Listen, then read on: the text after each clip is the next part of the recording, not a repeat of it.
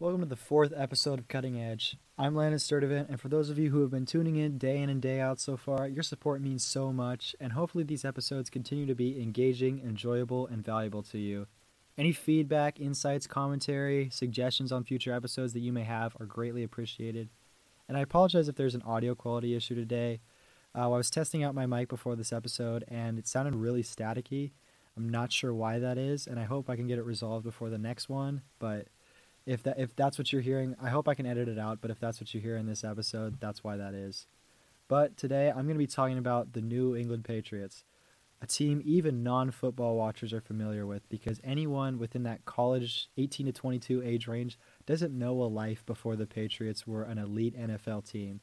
It's only as of about 2020 that the Patriots were even on the decline, and to go 2 decades without a legitimate rebuilding year is just unfathomable, especially in a sport like football where the average player only lasts like 3 to 4 years. There's so much shifting in lineups, and circumstances are always changing in comparison to pretty much all other sports.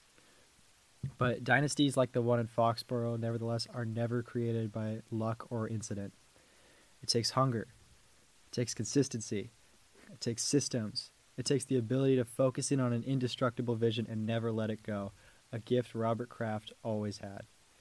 Robert Kraft was the CEO, chairman, and namesake of the Kraft Group, a holding company that had assets in real estate development, private equity, packaging, entertainment, and sports. The venture made Kraft billions, but he had a different mission. The businessman, born in Brookline, Massachusetts, was a die-hard Patriots fan, and he had his heart set on owning the team. But even for a man as rich as Kraft, this was no easy feat. He had to first buy the Patriots Stadium out of bankruptcy because it was so outdated and old that it was considered nearly worthless. And this included buying the lease on the stadium. And throughout the years, he turned down multiple offers to own partial stake in the team before eventually dropping $172 million to buy the team in its entirety from James Orthwein in 1994, which was the most a team had ever sold for at the time.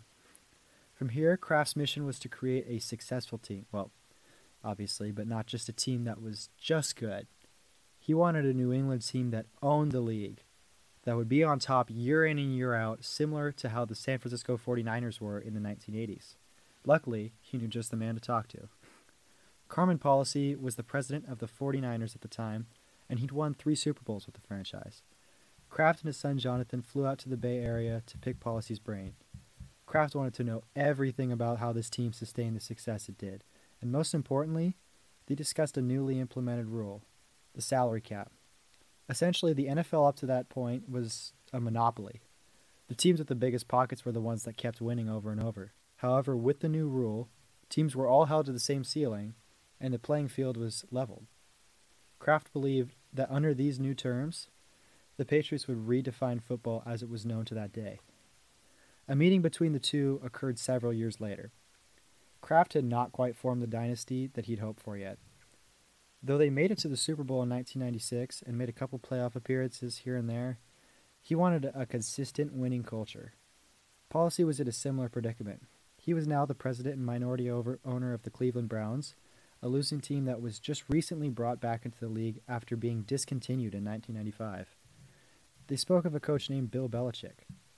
Belichick was the coach of the Browns at that time, when the team folded, that is, accumulating a fairly poor record of 33-43. Belichick, however, was Kraft's assistant on the Patriots team that went to the Super Bowl before a non-successful 2-year stint as the defensive coordinator for the Jets. Despite his reputation for being a losing coach at the time, he was a losing coach at the time, Policy had high praise for Belichick. He believed he was a coach who really knew the intricacies of the position and the game of football. However, he still recommended that Kraft make a safer move in hiring a head coach. But everything in Kraft's gut was telling him that Belichick was the guy. His intuition had him convinced that this team needed Belichick's contribution in order to get to that next inconceivable level. He was officially hired in 2000. Under quarterback Drew Bledsoe, their slide from the previous 8-8 season continued, as they were now 5-11. Things looked to be about the same the following year as they started off 0-1, with Bledsoe getting injured in the fourth quarter. Bledsoe's backup had to step in, a sixth round draft pick named Tom Brady finished out the game. Nevertheless, the Pats still lost, falling to 0-2. The Patriots would only lose 3 games with Brady as the new starter, inversing last year's record to 11-5 and securing a first-round bye in the AFC playoffs. That team would go on to win the Super Bowl against the heavily favored St. Louis Rams, whose offense was so powerful that it was referred to then as the greatest show on turf. Despite rallying back from being down 17-3 and tying the game with a minute and a half left, sophomore quarterback Brady drove the ball down to set-up kicker Adam Vinatieri for a last-second go-ahead field goal. Everything Kraft had been building was finally coming together. They'd found their coach, they'd found their quarterback. Now it was about continuing that winning culture that this season brought into Boston, and they'd found 2 guys who were going to put in the work in endorsing that for years to come. The system in New England was all about winning, and Brady was at the forefront of that.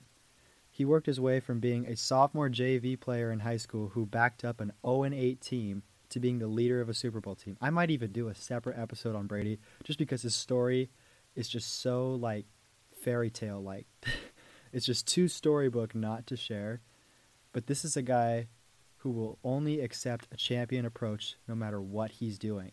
And that mindset, that standard of performance, brings the best out of everyone around him.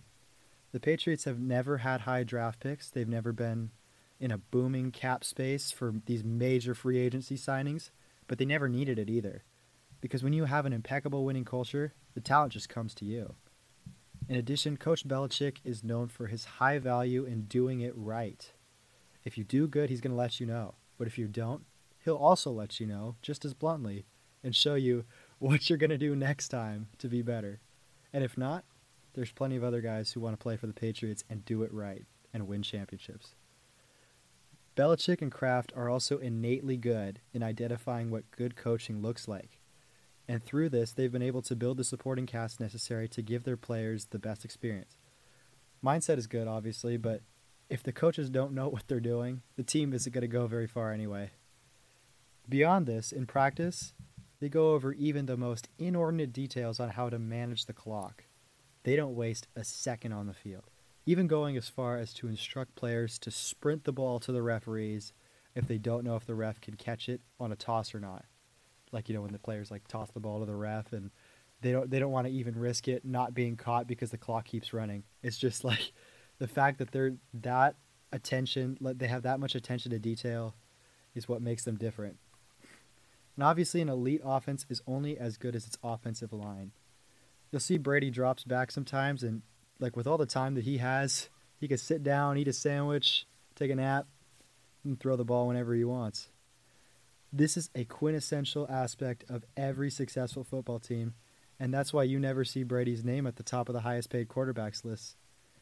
He's willing to sacrifice that massive paycheck that he rightfully deserves if it means that he can surround himself with the best linemen and also supporting cast at wide receivers and tight end, running back, whatever. But a team with such dynastic and long-standing success is defined by their habits and their attention to detail.